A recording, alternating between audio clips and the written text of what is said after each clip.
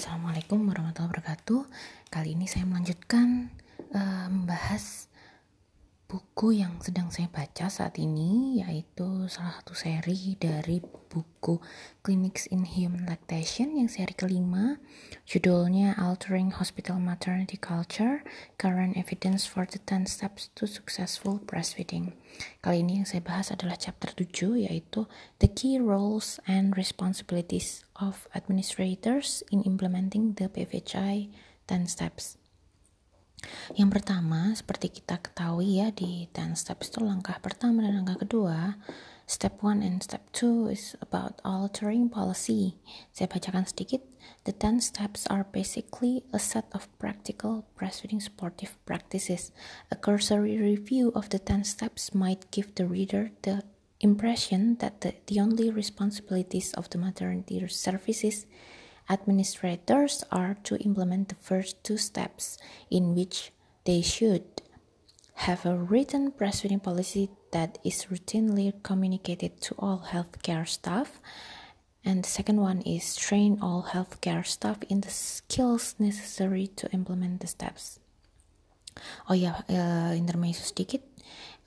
Karena buku ini diterbitkan sebelum tahun 2018, maka 10 steps yang digunakan adalah versi yang lama yang dikeluarkan tahun 1989 oleh WHO dan UNICEF. Sedangkan pada April 2018 sudah ada 10 steps yang versi terbaru. Oke, kita lanjut lagi ke buku ini ya.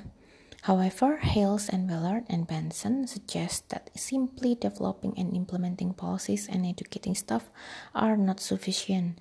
If staffing is inadequate, particularly as the combination of maternity health professionals shortages, other budgetary pressures, and oversubscribed beds make adequate staffing difficult.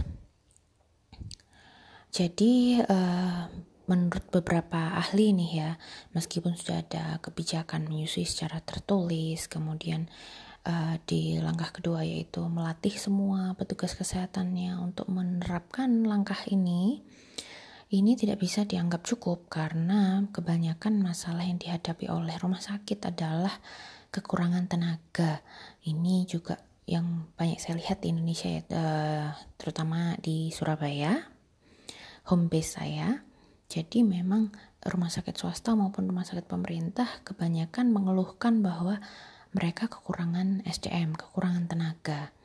Oke, jadi meskipun sudah ada kebijakan tertulisnya, tetap saja jumlah dari SDM ini perlu dipertimbangkan.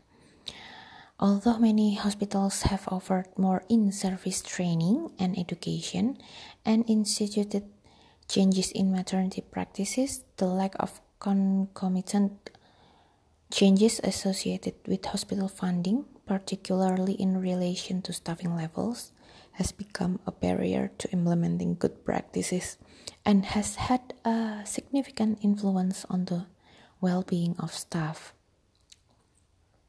Cantrill, Creedy, and Cook suggest that instead of supporting best practice principles with adequate staffing, there has been a concentration in funding medico-legal issues. These medico-legal concerns have increased requirements for documentation. Birth details are documented in multiple documents, leaving staff with little time to apply the best breastfeeding-related practices they have learned in in-service education. A recent postal survey and interviews with key stakeholders was carried out on hospital structure and organization involving 71 public hospitals in Victoria, Australia. One of their recommendations was that there needed to be more focus on the mother and baby than on organizational requirements, and that present documentation using clinical pathways may inhibit rather than support individualized care for women after childbirth.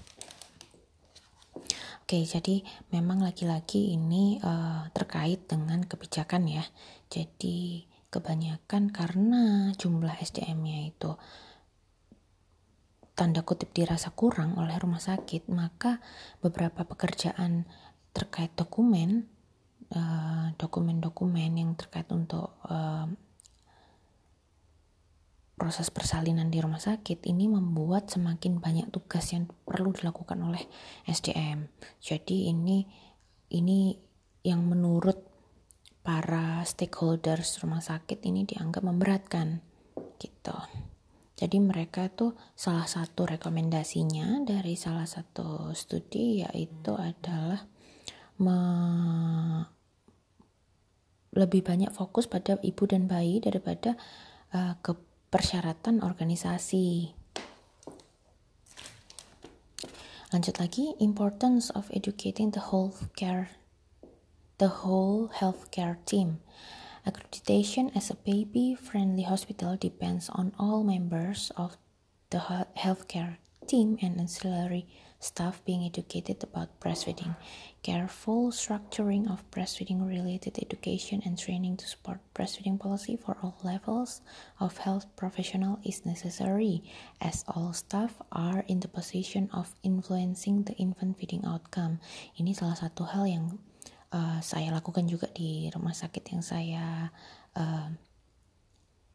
dampingi sewaktu di Surabaya, bahwa melatih atau melakukan edukasi kepada staf itu tidak hanya pada staf medis saja, artinya bukan hanya pada dokter atau perawat atau bidan saja, tapi juga semua staf yang ada di rumah sakit. Kenapa? Karena ini sesuai dengan kewenangan mereka masing-masing ya. Jadi kalau misalkan petugas resepsionis atau front office, mereka juga harus mempunyai informasi yang tepat tentang menyusui. Jadi bagaimana mereka menggunakan bahasa yang baik pada ibu-ibu pasca melahirkan yang bermasalah dengan menyusui, bagaimana mereka memberikan informasi yang tepat, bukan malah justru menjatuhkan psikologis si ibu, dan masih banyak lainnya.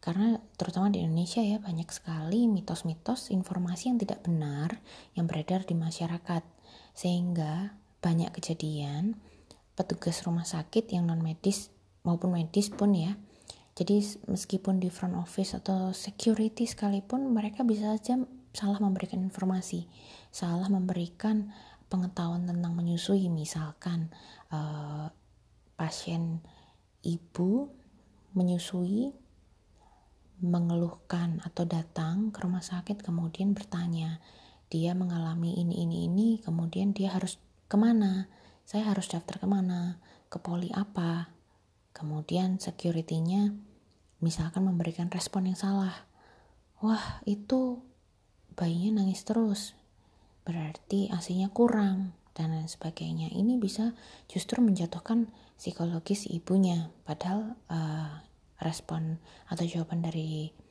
security ini tidak tepat.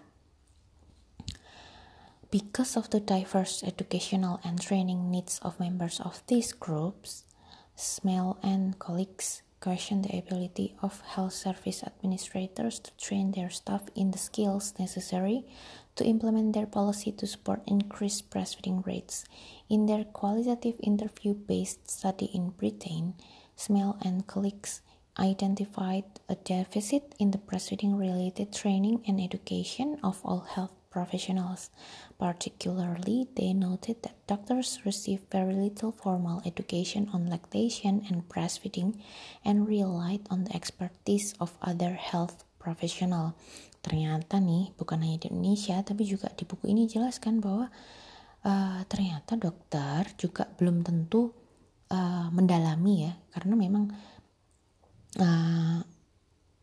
untuk menjadi seorang dokter umum ini banyak sekali bidang-bidang yang perlu dipelajari. Jadi mereka mungkin hanya mendapatkan informasi atau edukasi tentang menyusui ini tuh hanya sedikit, bagian saja dari keseluruhan ilmu yang mereka dapatkan. Setelah mereka menjadi spesialis pun mungkin hanya mengarah ke satu bidang tertentu saja, dan itu juga belum tentu termasuk dalam ranah menyusui. sehingga biasanya mereka mengandalkan tenaga kesehatan lainnya. Padahal juga tenaga kesehatan lainnya belum tentu mendapatkan cukup ilmu tentang menyusui. Ini saya memperhatikan sendiri bahwa beberapa memang tidak terlalu mengetahui ya, karena mereka juga punya banyak bidang lain yang perlu dipelajari. Jadi beberapa tenaga kesehatan memang yang berminat, yang hanya yang mempunyai passion saja yang kemudian mendalami tentang menyusui. Jadi mengambil pelatihan tambahan, mengambil workshop tambahan, dan lain sebagainya di bidang laktasi.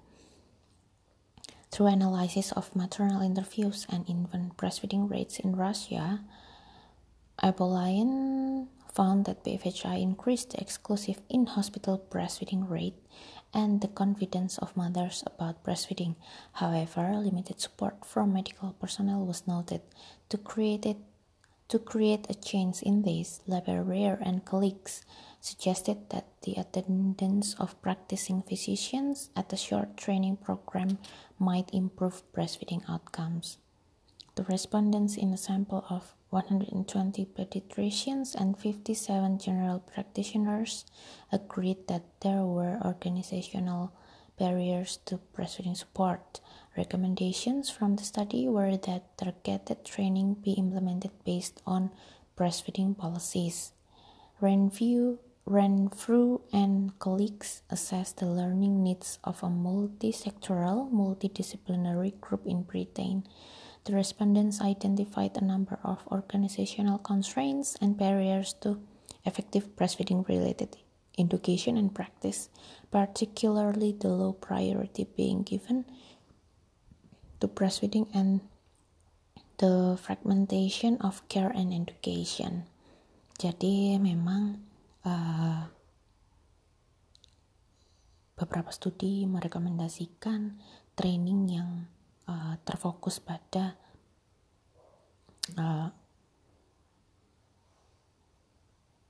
tenaga kesehatan tertentu. Jadi misalkan kalau dokter, sebaiknya training diberikan tentang apa saja, kemudian kalau bidan tentang apa saja, dan seterusnya. Oke, jadi kali ini sekian dulu yang saya bahas dari buku ini. Next time saya baca lagi dan kita bahas sedikit. Terima kasih. Wassalamualaikum warahmatullahi wabarakatuh.